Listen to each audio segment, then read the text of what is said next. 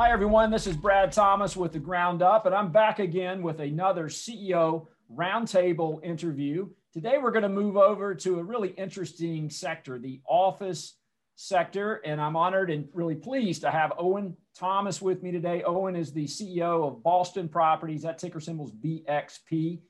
Owen, it's good to see you today. Brad, thank you for having me. I appreciate being here very much. Well, full disclosure, we do share the last name. We may be related, we may not. I've got another CEO, John Thomas, and we always joke about this from Physicians Realty. So one thing's for sure, we have a great last name. That's true. So and both Southern. So yeah, exactly.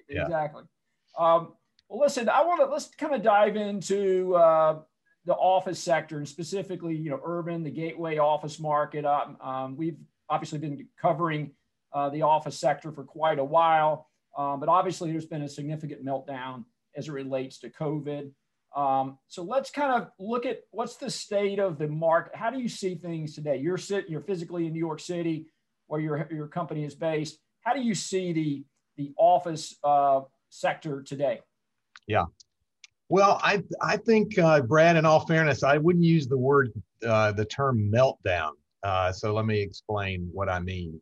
First of all, we have 52 million square feet of office space. The company, we're in the major gateway markets. We tend to have the high quality buildings in our markets. We've been collecting throughout this crisis 99% of the rents from our office customers. Our weighted average lease term in the portfolio is over 8 years. And we have, name firms in the legal profession, banks, asset managers, technology companies, and life science companies. So they're paying their rent.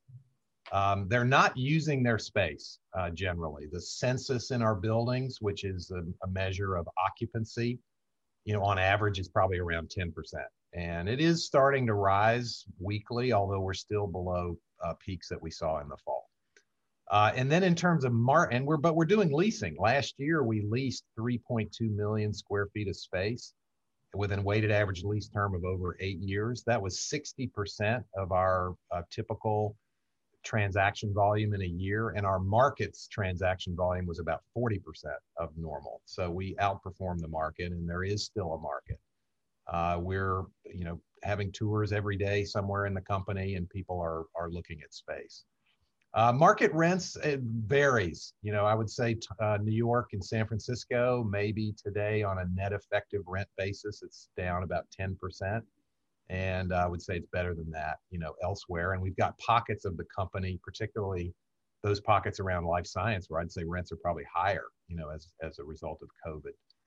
The big question is the reopening. We're definitely seeing it. It's palpable. As you can see, I'm here in my office in New York. It's palpable in New York City. The restaurants are active. It's warmed up here a little bit. Retail is more active. Street life is coming back. I think office will be a little bit of a lag. Employers will not start mandating return to work until, more people are vaccinated and the infection rates are lower. We anticipate that to happen this summer. And I do think Labor Day will be a tipping point for this because we have a culture in this country of, back to school, back to work, post Labor Day. And I do think a lot of employers are going to focus on that Labor Day weekend as a marker for returning to the office. Oh, you mentioned the 99% rent. I know you do have some ground level retail in some of your towers. How is the retail today in terms of some of those trophy assets that you own? Yeah, the collections there have definitely been lower. We do have certain types of retail that's performed well. For example, we have the iconic Apple store here in New York that you see photographed. It's right near Central Park, right in front of the GM building. Obviously, that's been Apple as a company is performing well, and that store is performing well. But we do have service retail near many of our office buildings. So these would be restaurants, in some cases, smaller shops. And those businesses have struggled, through COVID. And we've worked cooperatively and supportively with them, abating rent, deferring rent, to try to make sure they stay on their feet as best they can and hopefully successfully reopen in 2021.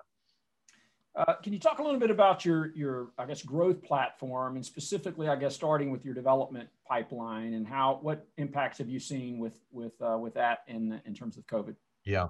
So we do have a strong growth story, and I think investors are starting to understand it. Our stock is up quite a bit just in the last week, but it's still way below where it was in February of 2019 before the pandemic. And I would say the growth is in three areas. First, we lost about $130 million of FFO from variable income streams. So we have big parking garages at the Prudential Center in Boston, at Embarcadero Center in San Francisco. We have a lot of individual parking at our buildings in Washington, D.C., and that evaporated. If people aren't coming to the office, they're not parking. So more than half of that 130 million is parking. And think about it. When people come back to the office, it's all going to fill back up again. And also, I could argue maybe we're going to be more parking because people are going to be reluctant to get on a train and use public transportation. So I think that's going to come back rapidly this fall. And then another big chunk of that 130 is retail. And I described what we've done there. And I do think people are going to be coming back to the stores and restaurants. I mean, again, last night, just here in New York, the governor has increased the occupancy limits, and with warm weather, there's a lot more outdoor dining. So you kind of feel that happening. And then we do own the Cambridge Marriott Hotel, and that's also was closed. It's now reopened, but the income's way down from that. So first growth driver, these variable income streams are coming back. There's no doubt about it. And I think they could come back fairly quickly. And then second, the second thing I just want to mention, Brad, is we do have a development pipeline that is about 3.5 million square feet, 2.2 billion of investment. It's 88% pre-leased, to franchise names like Fannie Mae, Wilmer Hale, the law firm. We're building Marriott's headquarters, for example. And this pipeline will be delivered over the next 3 years onto our balance sheet, and it adds 3.8% growth to our FFO, the CAGR, so annual growth, 3.8% external growth driver from that pipeline. So again, we have to finish leasing it, but these projects are already successful, and we've been leasing it. I mean, we did a big deal with VW North America, put their headquarters in the building in Reston, which brought up its occupancy. And then this week, the last piece of the growth driver is new developments that we're starting. And believe it or not, here in the middle of COVID, this week we announced the launch of $500 million of new developments. They're all geared towards life science. So we are redeveloping an office building in Waltham to lab.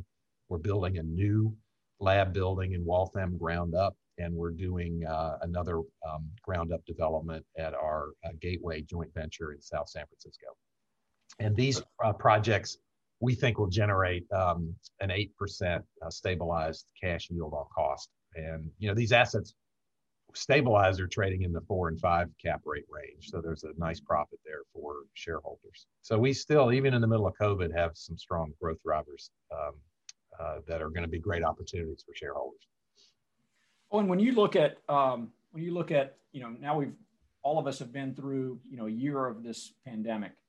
And when you reflect on that and look at your portfolio was really well positioned, none of us knew, this, I still call it a black swan event, but call it what you want. But, in terms of your geographic focus, diversification, you're not just New York City. In terms of your product mix, you're not just office. Like you said, you've already got that sliver of life science and now growing that even larger. And so, you actually, I think, are in a much better position than many of your peers who are in, say, one specific market or one specific product type. Can you touch on that a little bit? Yeah. Yeah, I think you're right. I think the thing I would focus on too, that I think is going to be important in the future, is the quality of our portfolio. Because I think going forward, with now a better enabled workforce at working from anywhere or working from home, employers are going to increasingly be looking for ways to entice their employees back to the office. It's got to be easy. It's got to be productive. It's got to be fun. So having high quality space near public transportation with amenities, with a high quality landlord that's focused on the occupant's health security, these factors are going to be increasingly important for us competing in the future. And, that's one of the things I think where we have an advantage. I also think that you have to look at it by industry. And I do think tech and life science are going to continue to be big drivers of the growth in office demand. And, we have increasingly moved our portfolio to create product geared for that customer base. And I think that will only accelerate pre-COVID. And, in addition to the growth drivers that I mentioned, we also have a 15 million square foot land bank that we control in places like Cambridge, in Waltham, in South San Francisco, in the city of San Francisco, where there is going to be significant tech and life science demand. Do you see I guess, have you telegraphed any types of, how large do you anticipate moving that dial in life science? Is that something that you could be a much larger or more significant part of your business model, or do you have any kind of target exposure in that sector? Yes, well, we had today, if you look at the life science tenants that are in our income stream, it's about 5 or 6% of our total revenue. And if you look at the land that we control and the redevelopments, the office buildings that we own that we think we can redevelop to life science, I think that represents, from memory, about another 4 or 5 million square feet. And that's just simply what we control. And honestly, that's really important because these 3 projects that I just mentioned, one of the reasons why the economics is so strong on those is because we already control the raw material.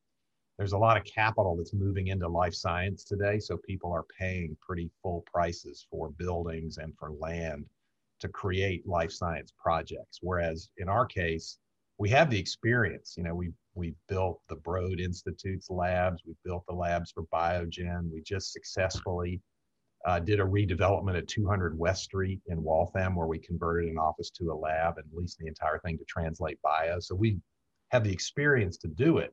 And then in addition, we have a lot of the raw material that we need to, continue that pipeline. So I think it could grow. Again, it's hard to say because you never know exactly what's going to happen with the rest of the company. But if we're 6% now, I think that could double over time. Yeah. Again, we're a developer. So, if we went out and tried to buy these assets, the yields would be 4 to 5%. And if we build them, we think the yields are going to be over 7. So it's a much higher yield, but it takes longer to bring that income into the company because it takes several years to build these projects.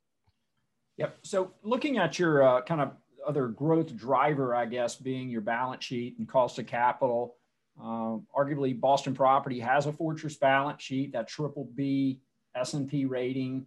You really maintain a very disciplined capital stack, at least over the period I've been covering the company. Your dividend is still well protected, even though we did, to your point, lost some income, some earnings in 20. We've got analysts forecasting, kind of a clawback of about 5% growth in 21, 8% growth in 22. And you probably don't even look at analysts. I don't know if all their estimates, but I do. And I look at 22, and I don't think there's many analysts that are going to, go out that far. But for that group, I see 12% growth. So really strong growth, recovery, at least from what the analysts are telling me.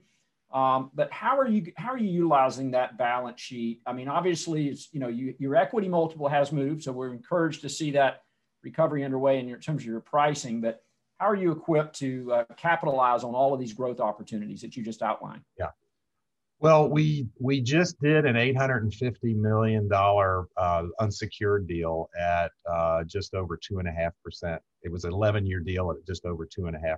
And by the way, it was in a green bond, so we got some benefit from that. We have a tremendous amount of liquidity. We are in, and I think and we also, by the way, have joint venture partners, private equity joint venture partners that want to join us for acquisitions. So we, as you're suggesting, Brad, we have a significant amount of investment capacity that we can use in the marketplace. The other thing that we're doing is we always sell assets too. So last year we sold $550 million of real estate. these are either assets that are non-core or assets that are not growing necessarily so rapidly, and we're getting an interesting cap rate. And so that creates liquidity as well. Although, be aware, sales often create special dividend requirements. So it's not a 100% efficient way to raise capital. And so the way we're investing it is, first, the deals I just described, those 3 life science developments. And again, we're investing $500 million into those. I hope and think there will be more of life science developments. We have this 15 million square foot land portfolio. We have put on pause our office developments subject to pre-leasing. So we wouldn't launch a speculative office project. If we could get a pre-lease on some of our sites, then we would launch those projects. And then we're looking for acquisitions. We have not seen much what I'd call distress, in Class A office in the cities where we operate yet. But we have gone through a pandemic, and we have our own balance sheet, and we have these sophisticated financial partners that I mentioned that want to joint venture with us to make acquisitions. And we're always looking for deals. Great. And in terms of, I guess, last question I want to touch on, Owen, is kind of dividend policy.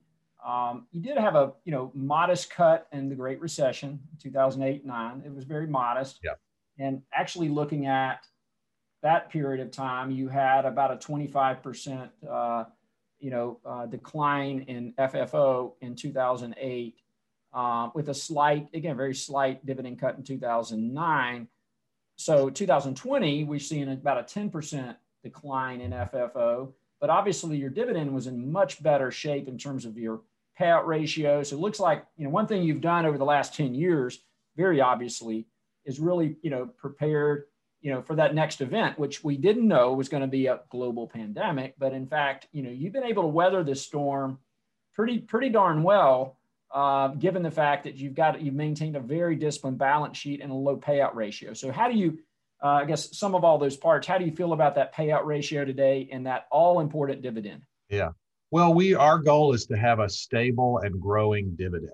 And as you said, Brad, our income stream, you hear all these things about office, and the stock did go down rather materially as a result of the COVID pandemic, but our income stream was down 10, 15%. So we have kept the dividend stable. By the way, as you mentioned, our rating, we're Baa1 Moody's rating, which is the highest, the best rating that's out there for the office real estate companies. And then the other thing that we've been doing, the dividend, our net income has come down. So it's actually given us capacity to sell more assets, because that gain, we're sending out as part of the regular dividend. So in a way, we've almost raised more cash as a result of, if you think about it that way, as a result of keeping the dividend stable. So, that's our goal. And as I described in your first question, we've got a lot of drivers to get that FFO per share and net income higher, in the quarters ahead, whether it be from the recovery play as well as the external developments that we'll be bringing online.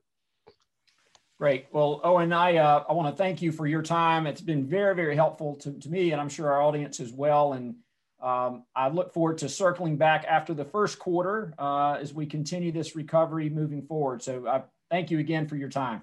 Great, Brad. Thanks for having me. All right. Best of luck.